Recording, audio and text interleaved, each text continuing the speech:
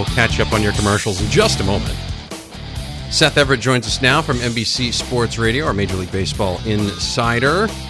And this is the last week of Major League Baseball because I think the Red Sox effectively ended the entire World Series. I think they ended it 2 weeks ago, but I think they ended the playoffs 2 weeks ago, but they're still playing the games. They ended the World Series last night with a 4-2 win over the Dodgers. Hi, yes. Do you think, Seth? Oh, that was the intro. That was the intro. I thought you were just making an opening statement. Oh no!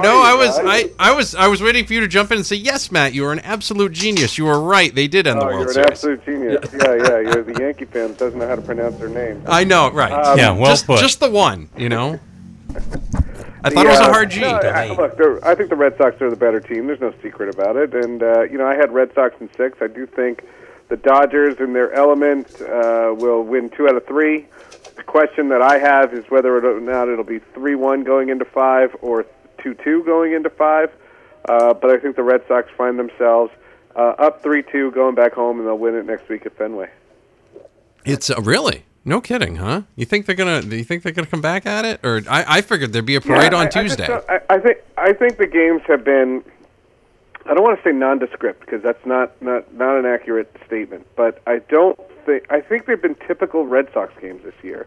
Red Sox need runs, they get runs. If they don't need runs, they need pitching, they get pitching. And this mystery about David Price is hysterical because, first of all, did it really take MLB Network saying a statistic that everybody knew to get Alex Cora and David Price motivated? I don't believe that. That's nonsense. My take is, I'm always surprised when he doesn't perform well. He is the smartest guy on the field. He is one of the smartest pitchers I've ever come across. So the mystery is when he doesn't pitch well. Last night, he looked exactly like I would expect him to look. The weird part about it is that I still think the Dodgers aren't horrible. And I think the Dodgers will come back. And like I said, I think they take 2 out of 3 out of the next 3 games in L.A. Wow. Okay, that's big news, Seth. Seth, I would say that's really news. It is up here. It is up here for me because there's nobody up. Oh, why? Because it has to be a sweep. Yeah, I just assumed it would be. I mean, it makes sense. I would like to see something happen.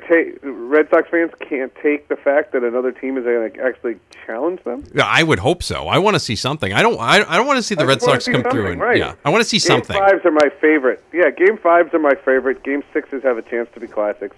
So far, the first 2 games have been anything but. Ratings are down. They've been down all season. So, that's just a microcosm of the whole thing. And like I said, I'm not taking any of the credit away. The Red Sox win. I mean, they are great. Alex Cora should be playing Mega Millions because the fact is that he pushes buttons and he winds up coming up roses. And Dave Roberts has this plan. Every time he's trailing, he has a plan for his relievers, and it backfired. Every time. I think he's tinkered too much. No, see, I think that's reading too much into it. That's where I'll take credit for the Red Sox offense. I mean, the Red Sox are great hitters. They have great hitters, and the pitch to Nunez wasn't even a mistake. It was a great piece of hitting. There has to be credit. Like, it cannot be one-sided. So, like, when the Dodgers don't score, is it the Dodgers offense or the Red Sox pitching? Well, how could it be the Red Sox pitching doing a great job, but yet when the Red Sox score against the Dodger bullpen, the Red Sox offense can't get the credit? No, I was talking about, I thought, leaving all your left-handers out because we're pitching a left-hander, and he's got 85 home runs sitting on the bench. Didn't make sense to me. But he's done that all season. He won 90-some-odd games. He's done that all season. That's the thing, and that's the other part of that is who in Boston, who in New England has seen a Dodgers game this year? Good point. I'm not blaming them. But that's what they do all season. And the 2 things about the Dodgers are they are very stuck in their ways, and their 2 stars are punks, Puig and Machado. The 2 of them deserve each other. Hey, come on! They're both going to be playing for the Yankees next year. What are you talking about? Oh, God forbid. Yeah, I don't know what. You can say what you want about Manny Machado. He's a great talent. He is a punk. Oh no, big time punk. Just a punk. There's no and Puig. Puig is a punk from way back when. I remember. I remember that when he first came up, he had this big battle with Mattingly, And I heard the story from Mattingly, and I was just like, I am Team Mattingly instantly. Like, this guy's obnoxious. And a lot of times when Puig came up in the league, they were comparing him to Vlad Guerrero. But there's a fundamental flaw with these two guys. Vlad Guerrero had no training when he first came up. He was just raw ability. But he learned, and he was taught. And by the end of his career, he had lost some of his hand-eye coordination and yet was still an effective player because he had developed good mechanics. Puig is the opposite. Puig is the same undisciplined player that he was 5 years ago. He's learned nothing. And because of that, it backfires on him. It's not a worse word. It's not a word I would change. He's just a punk. I like it. It's a good way to Get right post to it. that. I like it. That's nice. I see Rocco Baldelli is gonna be the new manager. It makes me feel 100. I covered him at the rookie program. I know. Yeah. It's funny. I know Sam Fuld had been mentioned by somebody at one point, and I'm like, wasn't he Rhode Island's own at one point? Like, I'm really starting to. Are the Joe Girardis and the managers like that? Is there going to be a place for them in this new Major League Baseball? No, there's a great article by Bob Nightingale in USA Today about a month and a half ago, where he talks about the diminishing salaries of managers, and the evidence is these managers. It's just a changing philosophy.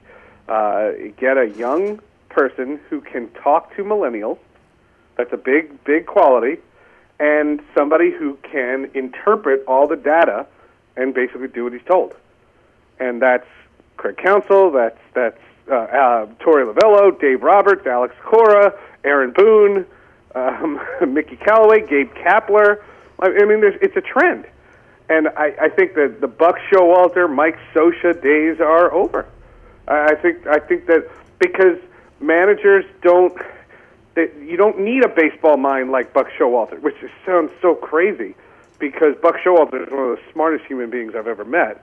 But if you're going to interpret and extrapolate all that data, you just need somebody to get the message across. And it's not to take the credit away from Alex Cora or Craig Counsell, because I think they've done great jobs, but they've done great jobs within the context of what they are being asked to do. Talking with Seth Everett, our Major League Baseball insider from NBC Sports, NBC Sports Radio. You can download the NBC Sports Radio app and listen 24/7. Of course, you can find Seth on various podcasts throughout the podcast sphere. And on iTunes charts now these days. Yeah, you're all over the place. You're all over the... I mean, I can't believe it. I couldn't believe it. I was like, this little joke of a podcast is on the iTunes charts? That's amazing. Number 15 on the Sports and Recreation chart for a podcast. Wow. Nice. Excellent. Out of like thousands. See? It's almost like you're doing something right, you know? So you're saying we got a star on the show? Is that what you're saying? We definitely have a star on the show. Okay, good. All right, Seth. Other radio shows are asking if they can come on. Right. See, well, I mean, suddenly now we're in demand. I just assumed I'd get the offer at some point, and we can go over my name pronunciation skills. I think that would be riveting. All right, Seth. That would be a great podcast. I would. How to say your favorite team's name. I like that. idea. We'll talk to you soon. You got it, guys. Take care. Thank you. That's Seth Everett from NBC Sports and NBC Sports Radio. Tasker Winslow's in the studio. We'll talk a little bit more about the Red Sox coming up. I got to get caught up on commercial breaks. It's Belis Daily from the Spectrum Healthcare Partner Studios across the NBR Radio Network on the new 105.5 Sports, 105.5 FM, AM 1240 in LA, and AM 780 in Rumford.